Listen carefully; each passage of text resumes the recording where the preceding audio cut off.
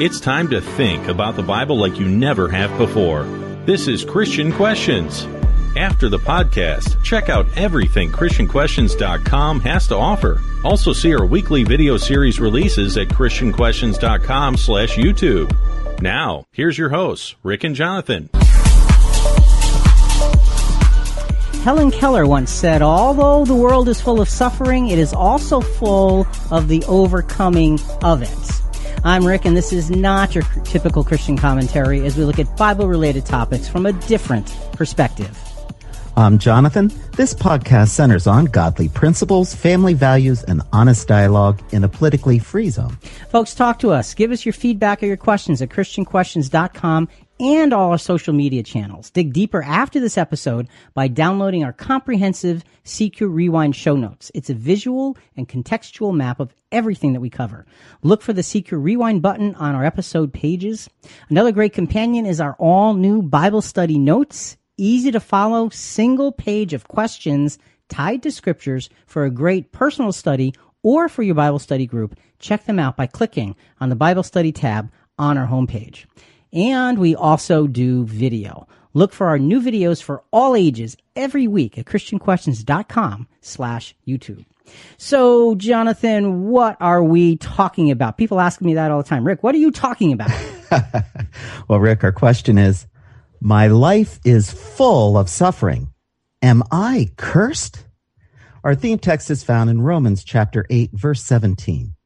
And if children, heirs also, heirs of God and fellow heirs with Christ, if indeed we suffer with him, so that we may also be glorified with him. So, my life is full of suffering. Am I cursed? How often do we hear of someone who just seems to have everything going wrong in their lives? They suffer loss, they have physical ailments, they're deeply distressed, and their life seems to be going nowhere. Sometimes when we find ourselves in these kind of circumstances, we may begin to wonder, what did I do to deserve this? Is God mad at me? Am I cursed? When in dire circumstances, these can be very human questions that actually have the ability to unravel our faith. We can easily allow seeds of doubt to be planted in our hearts, and that leads to becoming unnerved in our minds. So, coming up in today's podcast, let's get to it. Does God actually curse people here and now today? Could he have cursed me and now I'm suffering as a result? Well, in segments 1 and 2, we're going to plainly deal with this very difficult question. But face it, Christians suffer. Why do bad things happen to good people? And how does Jesus justify this? Our third segment brings us right into the heart of what Christian suffering is all about. What if we keep experiencing pain and suffering? Is walking a dedicated Christian life worth the fight? Segment 4 weighs the value and hardship of suffering against each other. And then finally, what if our suffering is a result of external pressures in our life? What should we do? Our last segment directly addresses the pressures of this world on our Christian lives. So, Jonathan, a lot coming up here. Rick, bottom line, if we are not thrown off by our circumstances, we can certainly be derailed by our reactions. Does God really get mad at us? As Christians, does he ever curse us? You know, this is a question that came in from a listener. My life is full, and it was written just like this. My life is full of suffering. Am I cursed? And one of our CQ volunteers sent it to me, and I was looking at it, and, you know, the full of suffering, okay, I got that. But the am I cursed really got me to thinking, wait, who does God curse? How and when? And so it's just opened up this whole big thing. So we've got to start with laying out who, what, and when does God curse? There are several Old Testament words used for curse, and we're going to look at the first one in our very first scripture, and the first use of that first word comes very early in the biblical record. So, Jonathan, the first word used for curse in the Bible, what does it mean? Execrate. Sure. Not a word we're used to. Execrate. Okay, so what does that word mean? It means, from the Merriam-Webster's dictionary, to declare to be evil or detestable, denounce, to detest utterly. Okay, declare to be evil or detestable, to denounce. So when you think about it, execrate, when you think about it, execute. Very similar word, exit. Yeah. Kind of cutting off from. When you take an exit, you're moving away from. Extricate. You're taking something out from. So you got this sense of being pushed far away from you in not a complimentary way. Okay, that's kind of what that word means. It's interesting that the word for curse actually first comes up in Genesis chapter 3 after the first sin of humankind, and God is now dealing with the serpent, with the man, and the woman. So let's go to Genesis 3:14-17. We'll take it in pieces. The Lord said to the serpent, "Because you have done this, cursed are you more than all cattle, and more than every beast of the field. On your belly you will go, and dust you will eat all the days of your life. And I will put enmity between you and the woman, and between your seed and her seed. He shall bruise you on the head, and you shall bruise him on the heel." Okay, so you've got the serpent, Satan, being cursed. And it says, "Cursed are you more than everything else." And now verse 16. Verse 16. And to the woman he said, "I will greatly multiply your pain in childbirth. In pain you will bring forth children. Yet your desire will be for your husband, and he will rule over you." Rick, I was talking with my wife Jewel earlier, and she said to me, "Pain in childbirth, and that's not a curse?" Can I get a thank you, Lord, for epidurals? Amen. Well, it's interesting because it doesn't say she's cursed, but this is a consequence. That's right. And it's interesting that there's a difference. And then we go to what God says to Adam, and that's in verses 17 and ending with verse 17. Yeah. "Because you have listened to the voice of your wife, and have eaten from the tree which I commanded you, saying, you shall not eat from it, cursed is the ground because of you. In toil you will eat it all the days of your life." Okay. So there's the word for cursed, that word for execrate, declare to be evil, is used twice here. And where's the first use of that word? Well, Satan as a serpent was cursed. He delivered death to God's human family and is now bound to the dust of the ground. So that's kind of an interesting thing. Why would God curse an animal? But I think there's a great symbolism here.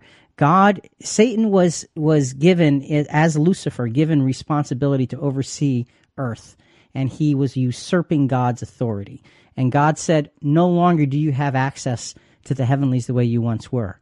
He's going to be restricted from where he could go. Remember, he said he wanted to be like the Most High, and he was going to be above him in the heavens. Well, God said, "Oh, no, you're not." Right. and that's a huge curse. To be brought down, literally to be bound to the earth and the things of it before his eventual destruction.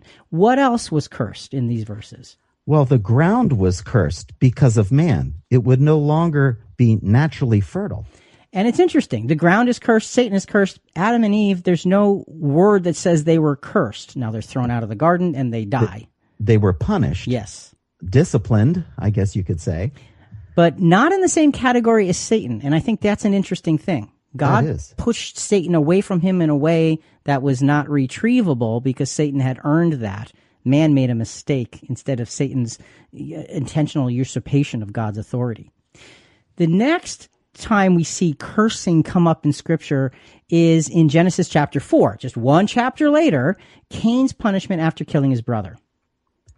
"Now you are cursed from the ground, which has opened its mouth to receive your brother's blood from your hand. When you cultivate the ground, it will no longer yield its strength to you.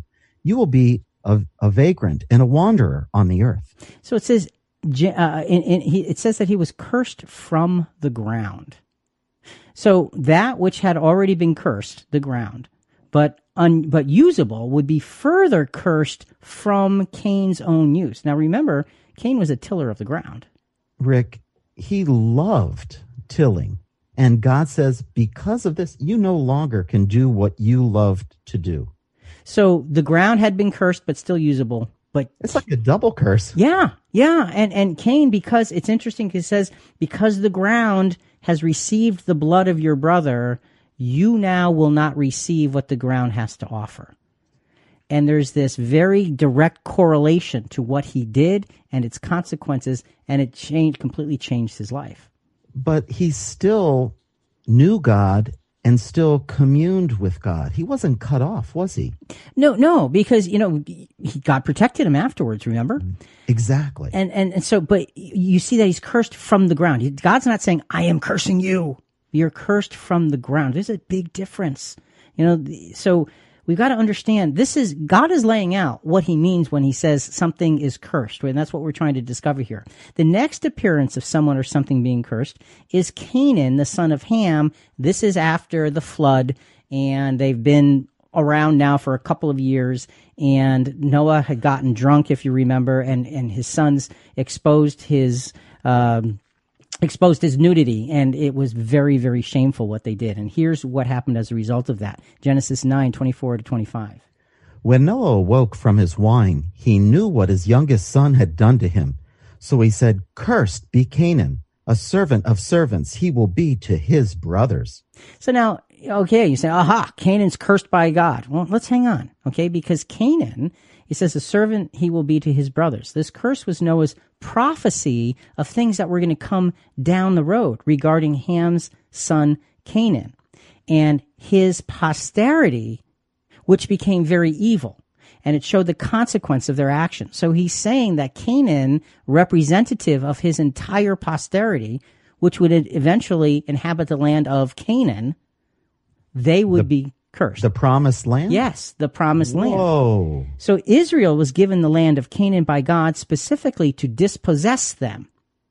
So you say, well, why the land of Canaan? Because the Canaanites were excessively evil in the sight of God. You can see that in Deuteronomy chapter 9, verses 1-5. And we talked about this in episode 849, Does the Bible Support Racism, part 1, because some people just take this scripture and just completely mess it up and make it a racial thing and has absolutely nothing to do with it. And we go through it in that particular episode.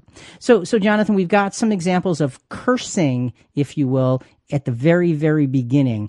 So to get some curse clarity, what do we want to conclude here? At the very beginning, God established curses as consequences for serious sin. Okay, and that is what we see. Curses are these consequences for very serious sins. But we've got to keep it where it is and not use our imaginations. So far we can see that a curse from God is not calling down lightning from heaven. Now that's a relief. Adam was not cursed, but Cain was. What about the nations of Israel and their enemies? We're podcasting live every Monday night from 8 to 9:30. You can talk to us direct through our chat at ChristianQuestions.com. Comments or questions any day of the week, just hit the Contact Us button. We're now out of the starting gate. Let's pick up the pace for tonight's topic. God's dealings with humanity are predictable. Sin and disobedience always bring the consequences of God's favor, distancing itself from the person, family, or nation.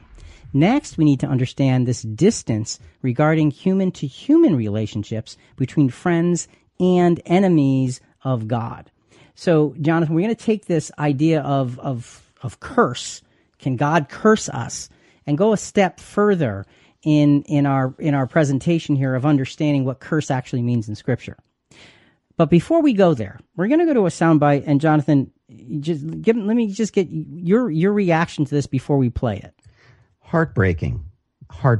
Okay, and it was literally called "Sad Audio, Life is Pain, I'm in Pain," and we only picked 50 seconds of it, but it just expresses the suffering that people feel in these short snippets of conversations that are just unfortunately part of life.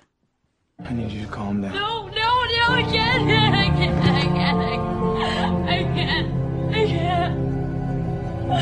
No, it hurts. Just make it stop. Please make it stop. It hurts so bad. I can't breathe. I can't do words. I can't. Okay, I shouldn't have to. I just need the pain to be gone.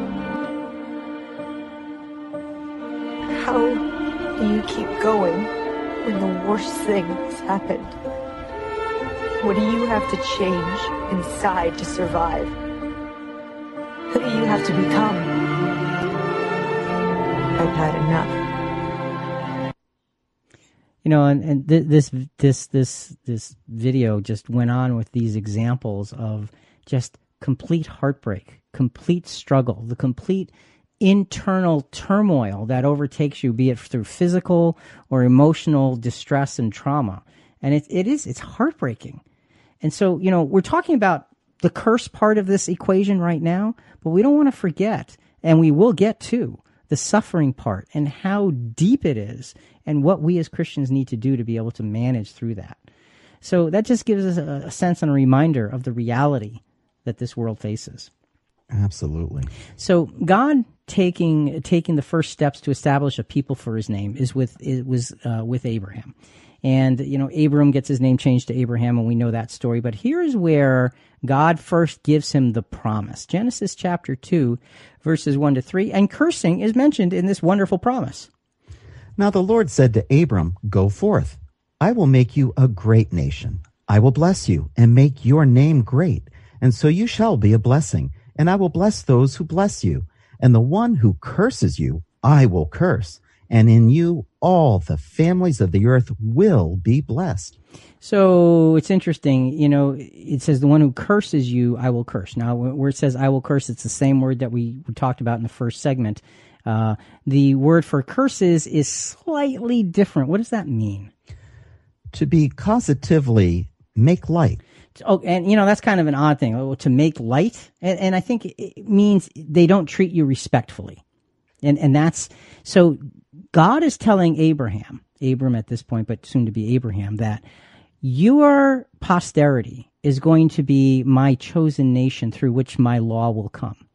And when other nations, and I think this is talking about nations, do not treat you respectfully, they're going to suffer me pushing them away. And oftentimes there was defeat in battle and all kinds of things that went on. And God protected Israel in that way. So the one who curses you, who makes light of you, I will push from me. That's, I think, what he's saying here. So God proclaims the consequence to those who don't respect his chosen people. He will be far away from them because they are not respecting those he has put in place so to represent him and his way. So a little bit of curse clarity as we move forward. Always recognize that God sees, knows, and is distant to those who stand against his people. And Rick, I know we're talking about the nation of Israel in the Old Testament, but is there some kind of parallel to God's people as individuals in Christianity today to this? Well, you know, and I think we're going to get to that a little bit later on. And I think we do have parallels that we want to look at. And so we're going to hold that just for another segment or so, if you can just hang on to that. So right. Let's go to a scripture of blessing, though, you know, because that's the opposite. You know, God is blessing Israel. Psalm 16, verses 7-8, and then verse 11. I will bless the Lord who has counseled me. Indeed, my mind instructs me in the night, and I have set the Lord continually before me, because he is at my right hand. I will not be shaken. You will make known to me the path of life. In your presence is fullness of joy. In your right hand there are pleasures forevermore. There's such great, powerful things. My mind instructs me in the night. I've set the Lord continually before me. He's at my right hand. In his presence is fullness of joy. I mean, this is the blessing that God gives to those who seek him. It's wonderful. It's you could be ecstatic with this. Go ahead. Well, just because we may be blessed by God does not mean we are exempt from consequences, does it? And that's where we need to go next, because as wonderful as that scripture is, let's look at those people that he was talking to before David wrote that psalm. Let's go back to Deuteronomy 11, 26-28. And this is the context of God through Moses talking to the nation of Israel. See, I am setting before you today a blessing and a curse. The blessing, if you listen to the commandments of the Lord your God, which I am commanding you today, and the curse, if you do not listen to the commandments of the Lord your God, but turn aside from the way which I am commanding you today, by following other gods which you may not know now. Okay, so you got another word, another variation of the word for curse here. Jonathan, what does this one mean? Vilification. To vilify. This does not sound good. So It doesn't. Now God is saying this to his chosen people. Follow my law and you're blessed. Don't follow my law and you begin to follow other gods in idolatry and you are vilified before me. Ooh. Yeah, but again, You better be faithful. You better listen to what I have to say. I think they should get that message, don't you? Yeah. And this is as a nation. This is as a group. And we saw that happen to Israel countless times. They'd fall off the wagon, so to speak, and the nation would be punished. And then they'd come back and the nation would be blessed. And then they fall apart and the nation would be punished. So it's about maintaining a national blessing from God or becoming a nationally vilified people by God. You know, what's your choice? So as a nation, God said, follow me and be blessed. Otherwise, I'm pushing you away from me. And there's never goodness when you are pushed away from God. So, you know, Jonathan, so far we've seen several instances of curses, and God is not really focusing on individuals with these curses. Okay? No, he's not. Groups. Yeah, really. yeah. And so, you know, why do we think that that's the case? You know, why do we think that, well, God will curse me? How did we get to the point of coming to that conclusion? Because a lot of us think that. Let's look at Malachi chapter 3, verses 8 to 10, because I think this is where the misunderstanding, and this is speculation, but I think this is where it may have begun. Will a man rob God? Yet you are robbing me. But you say, how have I robbed you? In tithes and offerings. You are cursed with a curse, for you are robbing me, the whole nation of you. Bring the whole tithe into the storehouse, so that there may be food in my house. And test me now in this, says the Lord of hosts. If I will not open for you the windows of heaven and pour out for you a blessing until it overflows. Now, Rick, question. Isn't this the verse used by the prosperity gospel to guilt people into giving to their bank accounts? Yes, it is. And it is a travesty of Christianity. It's an absolute travesty. It introduces another word for curse, which means execration again. That same word comes up, another form of the same word. But what it does is it takes this scripture and it makes it individual. And it says, you. And that's what these folks do, unfortunately. They look at their audience and say, if you don't tithe, you individually are robbing God. That's not what this verse is saying. This is talking to the priesthood and saying, you as a whole are robbing me. Is there a parallel there, Rick? Well, I think there is. And I think that the quote, priesthood that is not faithful to the tenets of true Christianity is subject to robbing God because they're not giving him his due. It's not about money. It's about giving God what's they're supposed to be giving. And the priesthood was supposed to be giving the best of the best. So, yes, I think that this is where things get screwed up and people feel like, well, God's individually cursing me. No, he's not. That's a misapplication of that verse. Do not go down that road. We've done several podcasts on tithing. I don't have one in the numbers handy, but we'll put them in the rewind. Just look it up for yourself and realize how far off it truly is. So a group, not a person. Spiritual leaders of Israel, not the individuals. A little bit of curse clarity here as we begin to wrap up this segment. The Old Testament shows us God's focus for the consequence of distance from him is on peoples and not on individuals. And the focus really is on peoples, nations, groups. It's not on this one or that one. Now, look, there may be a this one or that one here or there, but the focus truly is on the broad spectrum of peoples. And that puts a whole different understanding on this idea of who God curses and for what reasons. Understanding how God responds to those who disregard him or his people makes great logical sense. Being individually cursed by God is not a big Old Testament thing. What about the New Testament? Did you know about all the video content we have? Go beyond the audio podcast with all our on-demand videos at ChristianQuestions.com/YouTube. Discover our Moments That Matter series, the exclusive CQ Kids releases, and much more. See new videos every week. Subscribe, share, like, and give us your comments at ChristianQuestions.com/YouTube. Now I'll throw the mic back to Rick and Jonathan. Got to catch that mic. What we find in this case, the Old Testament really does set a general precedent for the New. In the gospel message, there's actually very, very little mentioned about people being cursed. What we do want to recognize is who is subject to this consequence, and most importantly, why they're subject to that consequence. So, Jonathan, as we break into the New Testament, first we've got to carry over the consequences from the Old Testament to the New. There's 2 New Testament words that are used to express the idea of being cursed. What are those 2 words, Jonathan? I'm not going to ask you to pronounce the Greek. Thank you. Two forms of the same word, but what do they mean? Imprecation, execration. And imprecated, that is execrable.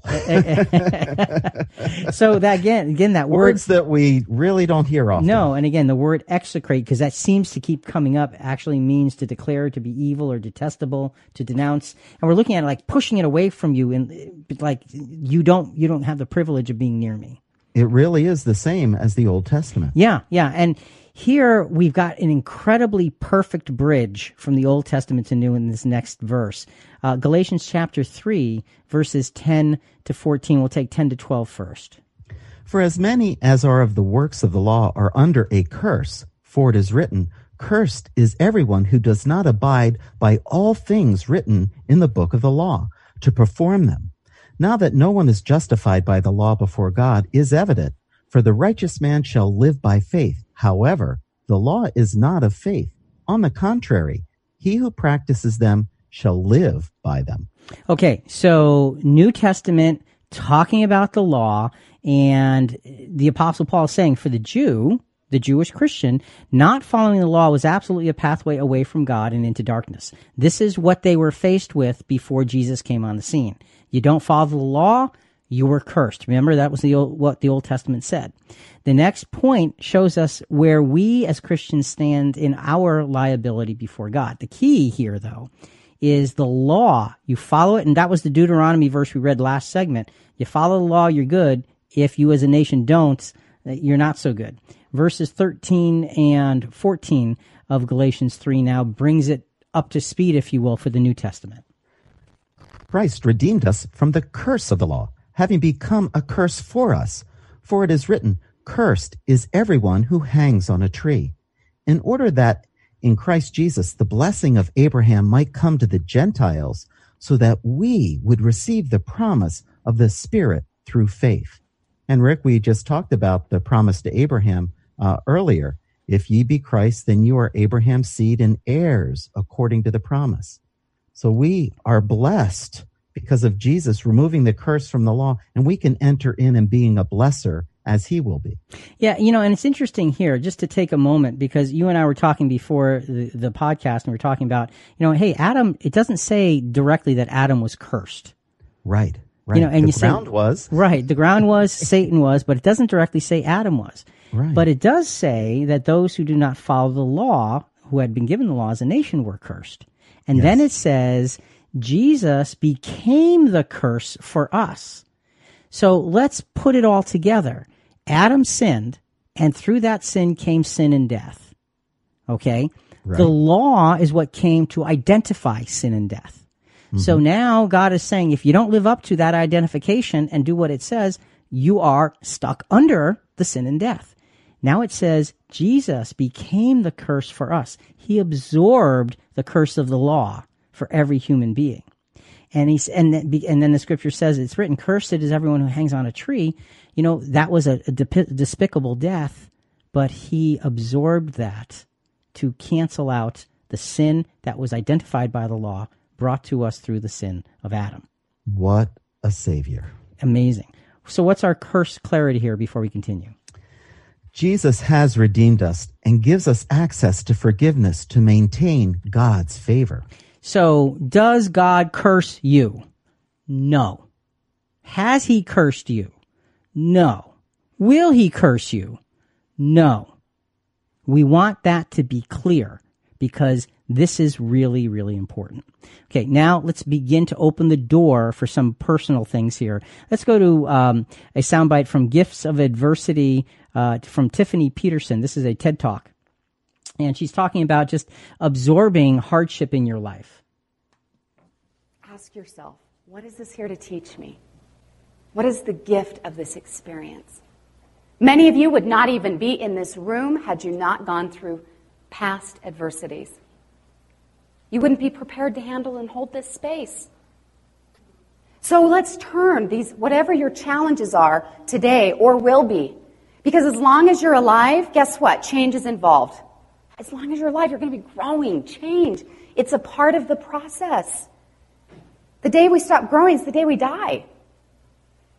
But how is it that rather than resist these adversities or these challenges, welcome them? What are you here to teach me? What's the gift of this? That's a great statement. What are you here to teach me? Wow. That is awesome. Now, Rick, we've talked enough about cursing, all right? Yeah, good. How about let's get to the point of suffering. So what about our suffering? If we are not cursed, then what brings it to us? Okay, so again, we put the cursing thing aside, and it was important to go through all of those examples to give us a sense of what it means in Scripture. Perish the ideas that God's cursing you because you did something bad. That is not the case. Okay? Just simply not the case. Let's talk about suffering in Scripture, and let's try to understand it and then see what we can learn from it. So what is suffering? The word for suffering, actually, Jonathan, is kind of an interesting word. What is it? What does it mean? To experience a sensation or impression, usually painful. Okay. It literally means to experience something. And it says usually painful, but it's the idea of experiencing.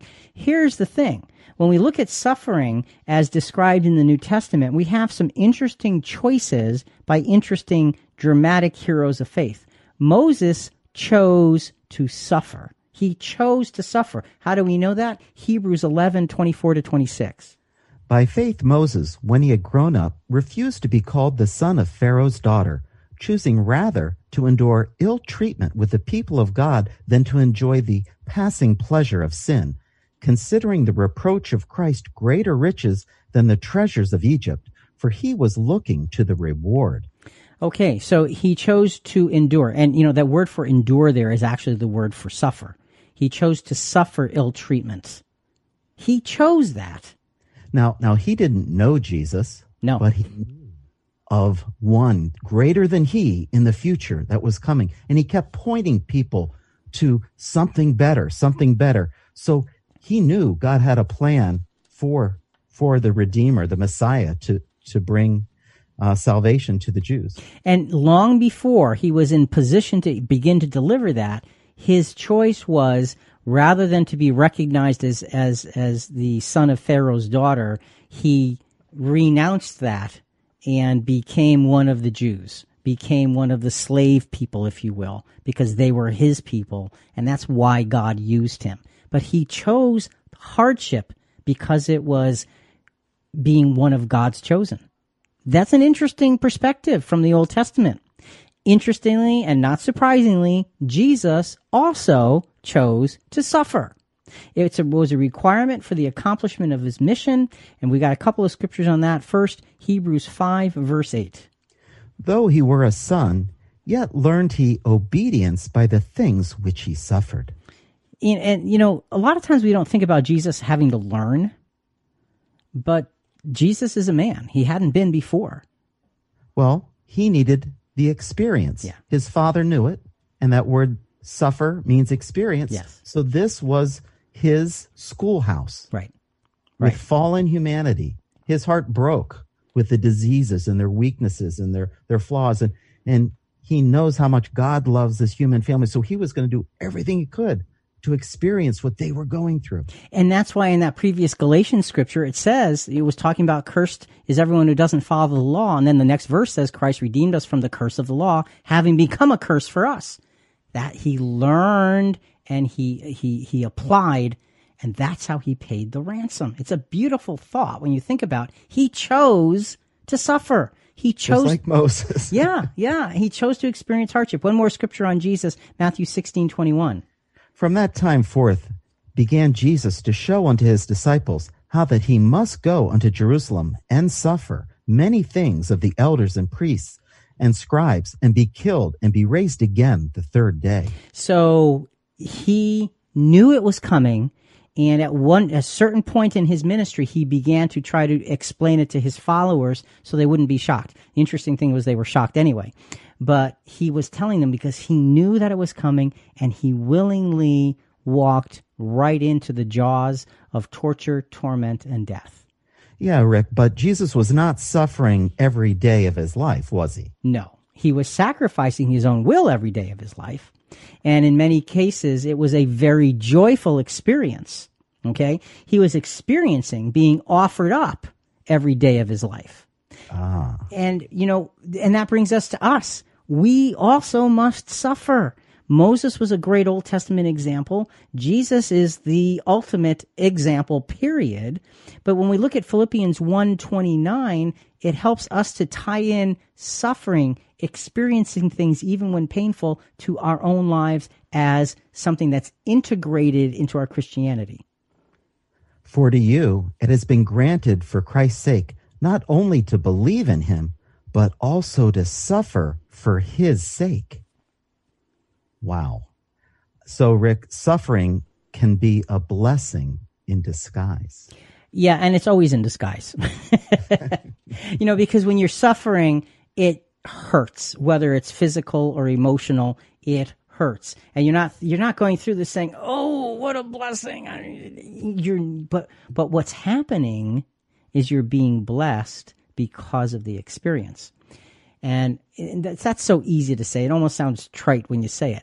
But when we're able to look back on our heart, and you know this from your own life experiences, you look back on the hardest life experiences and you see the torture of the experience and the incredible opportunity for growth because of it.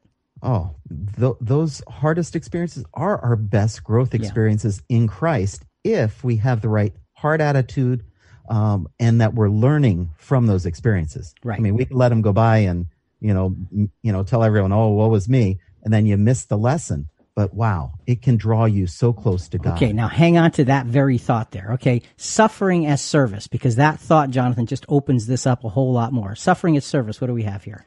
To suffer is to experience. Our privilege is to experience whatever is before us, the way Jesus experienced all that was before him. Do we see this as a problem or a privilege? See, now that's important, because you just said we could go through it and we can say, look at how much I'm suffering. So what we're saying is we're seeing God's providence as a problem. Yes. Or we can say got to suffer for the sake of Christ, and it's a privilege. Now look, in the middle of it, we're not going to necessarily, with a big old smile, say, it's great.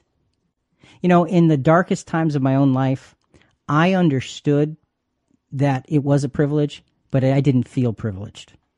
Okay? Had that mental understanding that I know that this is a privilege. Man, I don't like this privilege right now. Oh, it hurts. Yeah, but it's part of going through the whole process. Trish is here. It looks like she's got something that she is pondering on. Trish is my wife, our program observer, if you will. What do you got for us, sweetie? Yeah, sweetie. That's what I said. Oh, dear. Well, I just was in the context of Jesus' suffering, I was thinking of his compassion when he'd see the crowds before him and he had compassion on them and he would heal them. Or somebody come up to him and they said, "If you can heal me." And he says, "Of course I want to." And he would heal them, and it says virtue went out of him.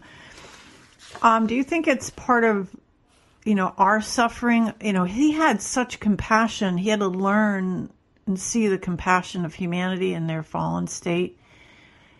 Is it part of our journey to learn from him this part of suffering when we are touched with the feeling of the infirmities of the world, when we see these things, this pain and suffering? We can't touch them and they can't be healed by us, but...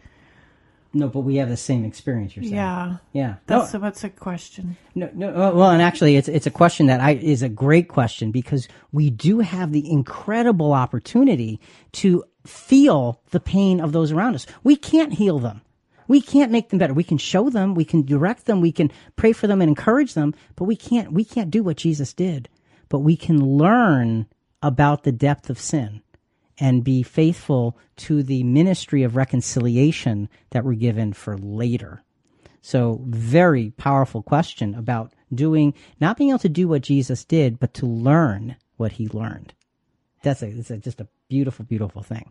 Now that fabricated fear of being cursed is out of the way, suffering can be seen with much more reason. Is suffering just experiencing? Scriptures also say we will suffer reproach. What does that mean?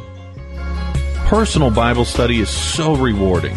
So many of our listeners have asked if we could provide an online Bible study course. We're happy to announce a new library of thoughtful questions based on each episode's CQ Rewind show notes. Each study is a compact, single page of thought-provoking questions with scripture references and more. These are perfect for your individual study or small groups. Go to ChristianQuestions.com, then click on Bible Study in the main menu to get started. What's next in our audio study, Rick? While suffering does mean to experience, we don't want to take away the fact that pain and emotional distress are very much present as well. On top of the suffering that can come from illness and life circumstances, there are also the negative reactions from others regarding our faith. So, Jonathan, in this segment, we want to look at suffering and go further than just our own internal experiences, but look at suffering. Suffering and experience has to be and Trish actually touched on this with her question. It has to be for the right reasons and with the right attitude. It's definitely a what would Jesus think, what would Jesus learn, and what would Jesus do moment for us. So let's look at 1 Peter chapter 2, verses 19 through 23. We'll go up to 20 to start.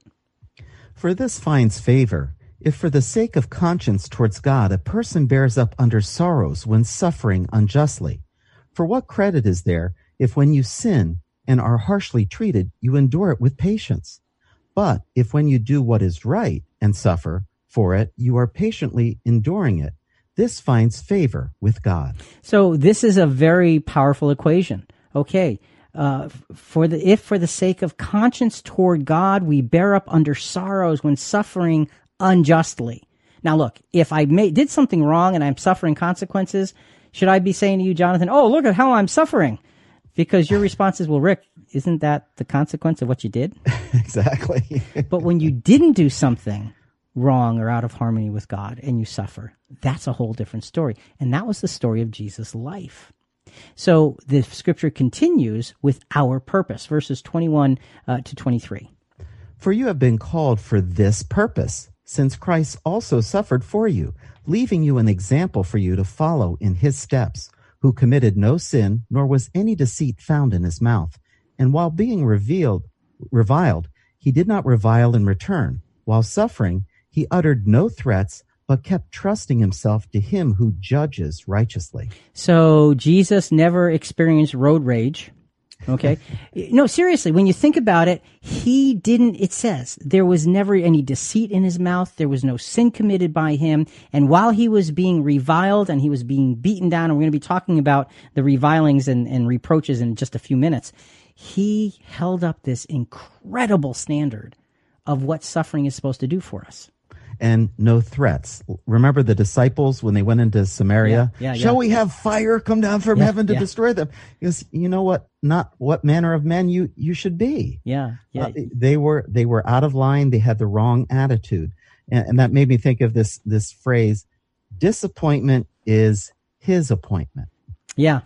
That's and it's so true.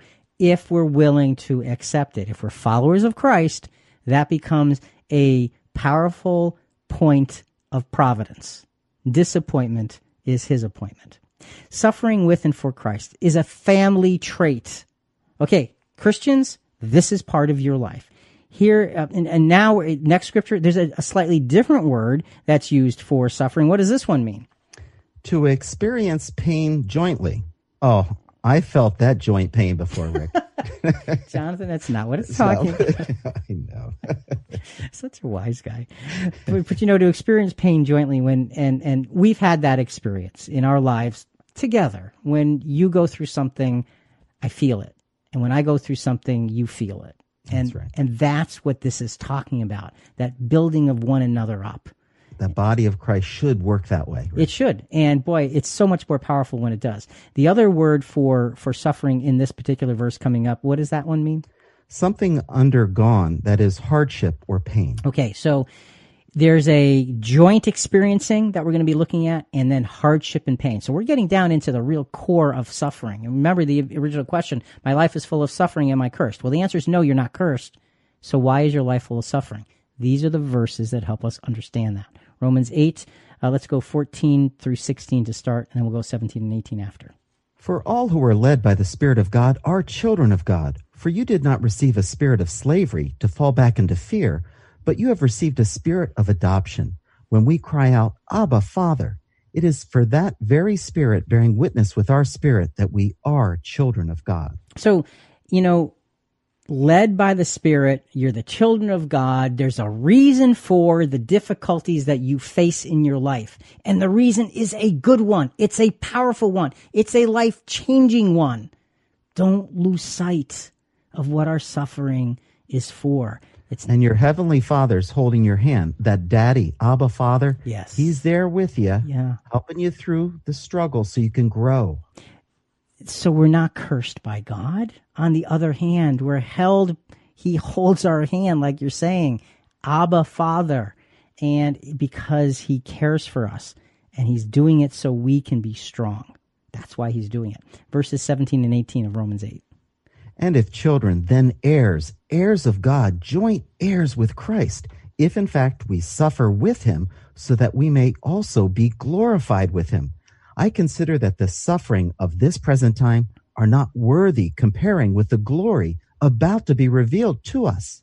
And Rick, that faithfulness that the apostle's talking about, the reward is glory, honor, and immortality. It's to be able to help bless all the families of the world, back to that Abrahamic promise. What a privilege. I know. It's so big and it's so massive. Remember what Satan was cut off from going back to? Heaven and a relationship with God. Guess what we're being given? Exactly what he was cursed from.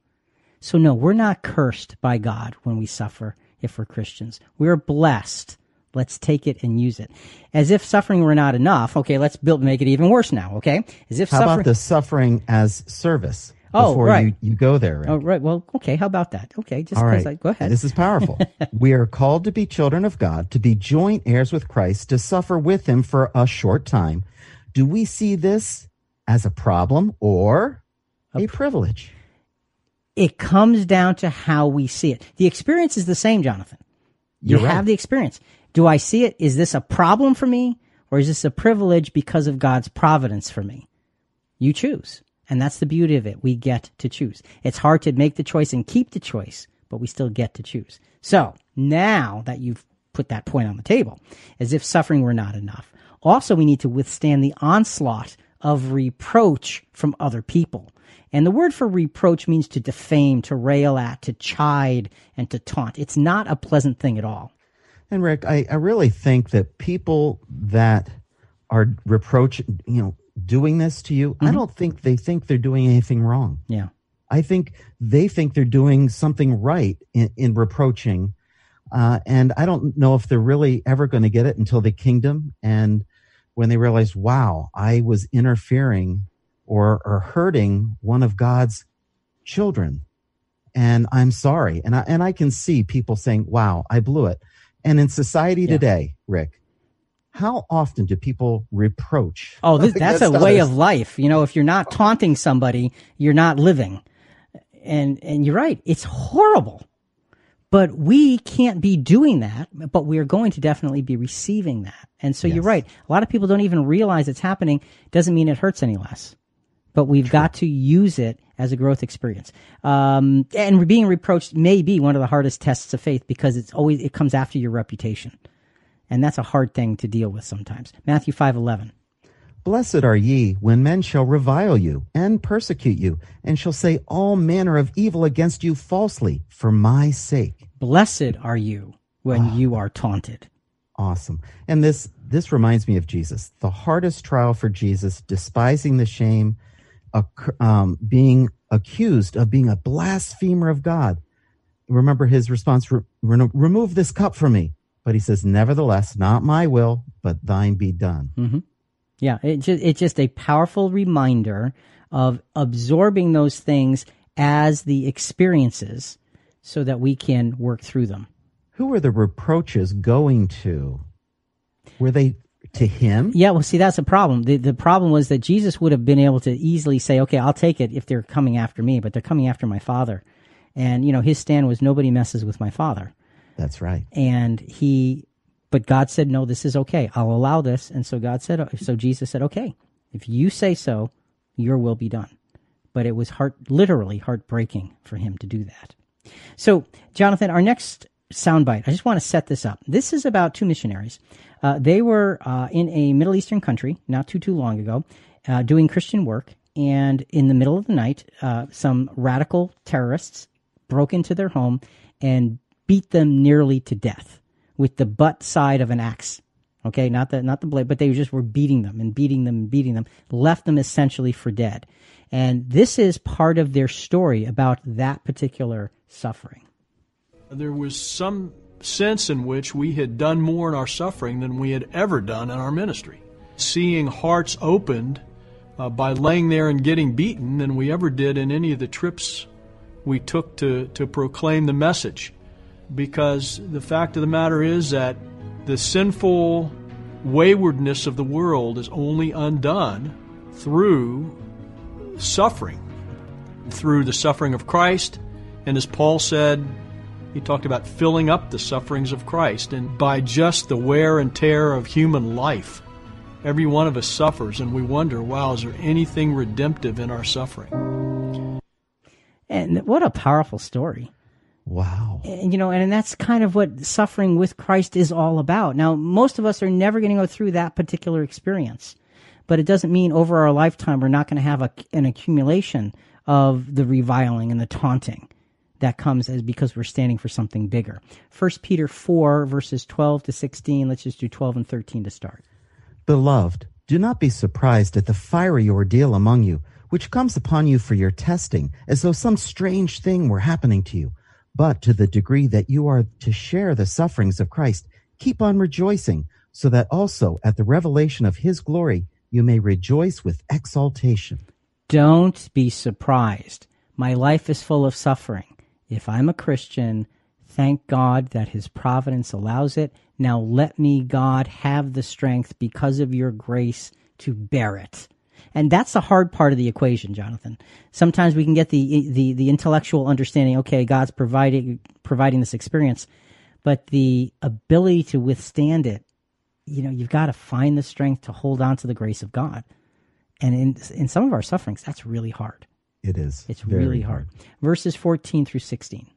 If you are reviled for the name of Christ, you are blessed, because the Spirit of glory of God rests on you. Make sure that none of you suffer as a murderer or thief or evildoer or troublesome meddler. But if anyone suffers as a Christian, he is not to be ashamed, but is to glorify God in this name. So, again, if you are reviled, if you are taunted, you're defamed for the name of Christ, you're blessed. And that is an ongoing theme. So when we see the suffering in our life, that could be part of what's happening. We could be standing for something and suffering. We could also have terminal cancer. And it may not have anything to do with standing for Christ. It just may be a disease that happens to us. And now you're saying, well, God must be cursing me. No. Maybe God has given you an experience so you can identify with the millions and millions and millions of others who've had terminal cancer. And you can be more sympathetic than you ever could. Right. Because you're in that experience. So every suffering, as long as we are not doing evil and suffering consequences, is a suffering for the glory of God when you think about it. So no, we're not cursed. We're blessed. Suffering as service. What's our last point here? Part of our suffering is the need to stand ready to be misunderstood and mocked for Jesus. Do we see this as a problem or a privilege? And Rick, this reminds me of a hymn, just a verse of a hymn. Oh, to be nothing, nothing, only to lie at his feet. A broken and emptied vessel for the master's use made me. Empty that he might fill me, as forth to his service I go, broken that so unhindered his life through me might flow. And, when we are called upon, that's a beautiful hymn, when we're called upon to be misunderstood for the sake of Christ, that is not a pleasant thing. And I got to admit to you, okay, he says, do you see this as a problem or a privilege? I've had the experience, and sometimes it definitely feels like a problem, okay? You just don't want to be there. But in fact, it is a privilege. And we need to get over ourselves enough to rise up to that higher level of acceptance. And that's really what understanding suffering is about. It's the acceptance that the providence of God is behind it. So even though our suffering and reproach are not related to some curse, they are still not pretty pictures. Hard experiences, pain, and suffering are tough enough. How do we cope with pressure from others? Before we turn the page, we wanted to tell you about CQ Rewind. It's a free weekly service provided by our great team of contributors who help the guys prepare for each episode. It's an in-depth look at their research, scripture, and much more, showing you the map of Rick and Jonathan's content journey. Now let's continue finding out the better answers as we ask the better questions. All right, Jonathan, let's say this one more time. Our life may include lots of suffering, but this does not mean we are cursed by God. Let's get that through our heads. As Christians, these things are appropriately understood as blessings to be seen in the light of eternity. So, when it comes to pressure, especially peer pressure, what should we expect? And now we're going to get into something even further, that sense of peer pressure, that sense of the pressure of people around us. Before we go there, Jonathan, I just want to mention one quick example of suffering, somebody that you and I both know who is suffering right now, and she is a wonderful, wonderful example of Christianity, Sister Marge. Now, Sister Marge has been around for a long time. I've known her since I was a kid, and I have never seen her not in a sense and an attitude of reverence and faithfulness. And she is a little bit on in years now, and she is riddled with cancer. And she is now beginning to wind up her life. And she sent out a message to many of the other Christians that know her. And her message was, I'm happy. Be happy for me. I'm happy. Be happy for me. Because she knows, she understands the grace of eternity and the grace of the call. And what an inspiration in our suffering. I'm happy. Be happy for me. She's so special. She's amazing. Trish actually lived with she and Carl for a period of time many, many years ago, and got firsthand experience of incredible faithfulness on a daily basis. Just wonderful, wonderful examples. Anyway, our prayers are with her, and I am happy for Sister Marge. I truly am. Amen. Let's talk about tribulation, okay? The word means pressure, okay? Tribulation or pressure, peer pressure, social pressure, whatever it is, not complying with what the world expects. And we are in a world that it's pretty easy if you're a Christian to not comply with what the world expects because their expectations are completely off, okay? Pressure comes from the world. It's natural. John 16:33. These things I have spoken to you, so that in me you may have peace. In the world you have tribulation, but take courage. I have overcome the world. And Rick, this reminds me, we're ambassadors for Christ. We all live in a foreign country. Our home is heaven. Because of this, our lives should look strange to the people around us. Yes. Yeah, and they should let us know, like, you're weird. Mm-hmm. Why do you do that? Why would you spend your time doing that? Why is that important? Those are wonderful opportunities. So pressure comes from the world. It's natural. You're right, because we should be standing differently than they do. Okay? So pressure comes from the world. It's natural. Pressure is also necessary for Christian growth. And again, if my life is full of suffering and part of it is pressure, it's natural and it's necessary. Acts 14:22. Strengthening the souls of the disciples, encouraging them to continue in the faith, and saying, through many tribulations, we must enter the kingdom of God. So it's not through a bed of roses we must enter the kingdom of God. Many pressures. It's not through getting a new Mercedes we enter the kingdom of God. No. It's not through a padded bank account we enter the kingdom of God. Under pressure. Under pressure. It's grace, God's grace under pressure. Through many tribulations, we must enter the kingdom of God. If our life is full of suffering and a lot of it is external, that is the blessing of Christ-likeness. Pressure is natural, it's necessary, and it's also inspirational. 2 Thessalonians 1:4. Therefore, we ourselves speak proudly of you among the churches of God for your perseverance and faith in the midst of all your persecutions and afflictions which you endure. You know, and I love this verse because the apostle is talking to those who have suffered great things. And he says the persecutions, being pursued for your belief, and the afflictions, the pressure. And he's saying, I talk to everybody about it because your trial and your faith under trial inspires me, and I want it to inspire them. And so pressure is inspirational. Let's try to be part of that. When you see it in others, reflect it to others, so that we can all gain from somebody standing strong, and then that helps them to stand strong even further. So pressure is natural, it's necessary, it's inspirational, and it also is seasonal. Okay, pressure has its seasons. Hebrews 10:32-36. But remember the former days, when after being enlightened, you endured a great conflict of sufferings, partly by being made a public spectacle through reproaches and tribulation, and partly by becoming sharers with those who were so treated. Okay, so in Hebrews, the apostle's talking. He says, look, you've endured all kinds of conflicts and sufferings and reproaches and pressure. And Jonathan, pressure wears you down. See, pressure is not the kind of thing that it goes away. If you've got, if something's got a vice grip on you, it's exhausting. It is, because it doesn't go away, and it's constant, and you get up the next day and it's still there, and it's still there, and it's still there. That's suffering. My life is full of suffering. Is it pressure from the world because you're standing for Christ? It sounds odd to say, but good for you and good for us because God is glorified in such things. But it says, partly it talks about it being in terms of in times you have greater pressure. And the Apostle Paul had that. There were times where he was just able to preach and work, and times where he had to run for his life. So pressures come and pressures go. So it's got seasons, it's inspirational, it's necessary, it's natural, and pressure is costly and rewarding. And this is the further verses of Hebrews 10. This is verses 34-36. For you showed sympathy to the prisoners and accepted joyfully the seizure of your property, knowing that you have for yourselves a better possession and a lasting one.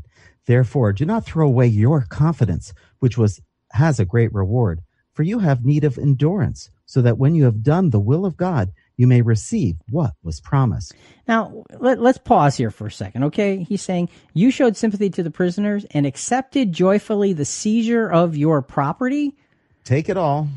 I don't need it. Yeah, but man, that's not easy. That's not. I mean, you'd want to fight for that.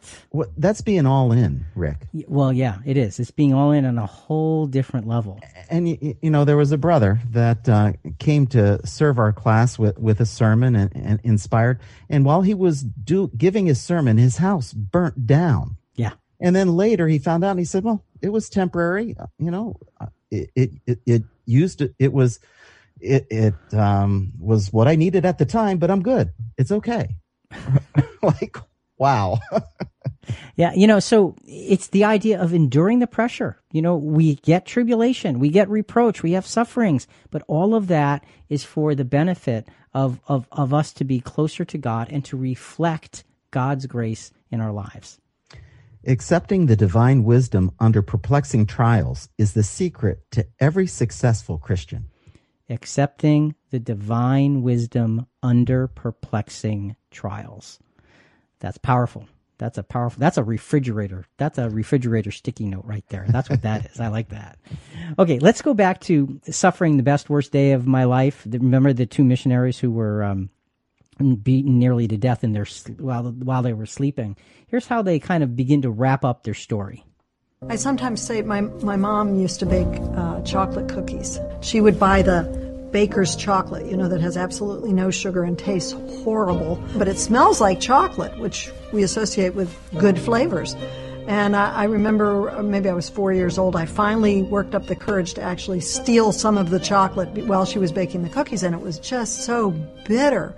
But then she would add butter and sugar to it, and it was the most delicious stuff. And that's kind of an image for me of suffering. The suffering we go through is not happy. It's not fun. It's by its very nature painful. Suffering hurts. But when in the midst of that we come to Christ and we press into Him and we embrace His presence, those times for me become the sweetest times, because that's where the treasure is. That's where the sugar is. That's where the sweetness to the bitter is, and it makes it a wonderful experience. And here's a woman who, when she was describing being beaten, she said she got hit in the head with the butt side of the axe. And she said, the first time I got hit, fractured my skull. And then she gets beat up after that. I mean, you understand, it's just this powerful recognition of, okay, this is an earthly suffering, but it brings so much good and grace afterwards. So we've got to reframe these things, Jonathan. We really do have to reframe it all and put it in order. So let's begin to wrap this up. Why do we suffer? To produce a tested faith which brings inner peace and direction. Not because we're cursed. On the contrary, because we're blessed. 1 Peter chapter 1, verses 4 through 7. To obtain an inheritance which is imperishable and undefiled and will not fade away, reserved in heaven for you. Okay, the first verse. To obtain this inheritance, imperishable, undefiled, not fading, in heaven. I don't know about you, but those are four pretty powerful things that this inheritance holds. Amen. And it's bigger than we can imagine. So we have to, by definition, have hard experiences in our lives. Nobody likes the hard experiences, but boy, can they do some powerful things for us. So if we're living a Christian life, all of our suffering is for our good and is within God's providence. Verses 5 through 7 of 1 Peter 1. Who are protected by the power of God through faith for a salvation ready to be revealed in the last time.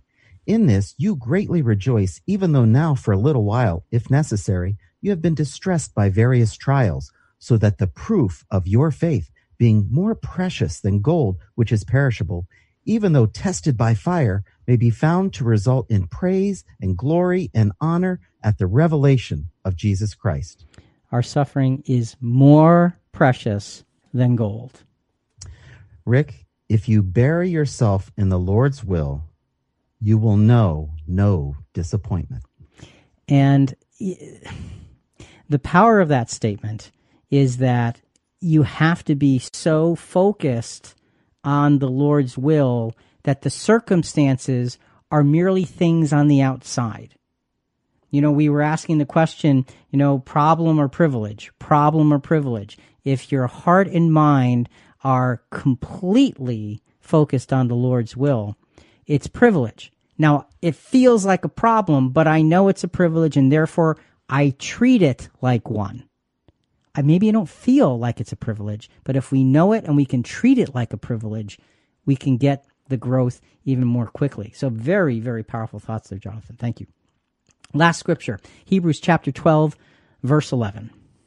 All discipline for the moment seems not to be joyful, but sorrowful.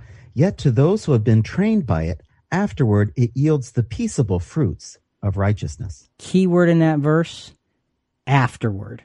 You got to hold on to that word, Jonathan, because in the middle, you go through pain and suffering and trial and tribulation and family problems and external problems and peer pressure and sicknesses and all kinds of things, losses, and you go, wait, too much suffering, too much is off. What have I done? How come God's mad at me? No. If you are a follower of Christ, it is, wow, God is loving me because he is walking me through this privilege, which stinks right now because it doesn't feel very good.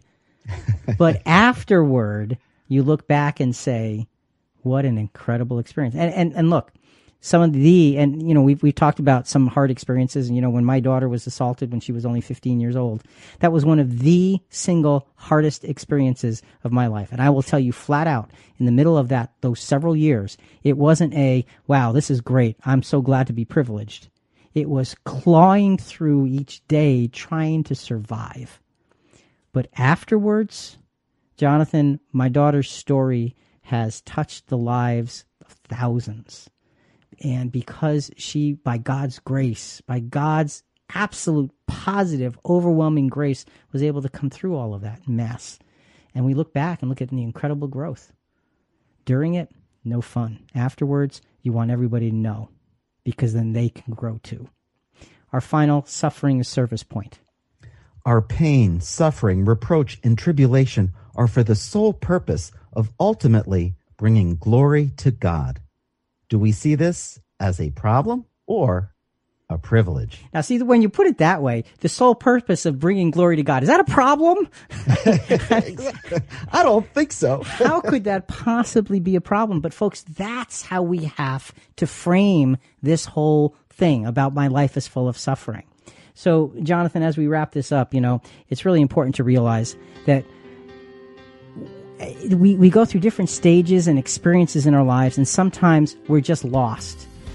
If you have that faith as a footstep follower of Christ, hold on to the promises of God. Fellowship with those around you who can help to encourage you and help you to hold on till tomorrow and the next tomorrow and the next tomorrow, until you can again find the peace of God which passes all understanding. And then we can say, my life is full of suffering. I am not cursed. I am truly blessed. Think about it. Folks, listen, we love hearing from you. Give us your feedback. Send us your questions on this episode and other episodes at ChristianQuestions.com. Also, a big part of spreading the word about our program is subscribing to Christian Questions in iTunes, Apple Podcasts, Google Podcasts, Stitcher, whatever your favorite podcast channel is. Please rate us and review us. We greatly, greatly appreciate it.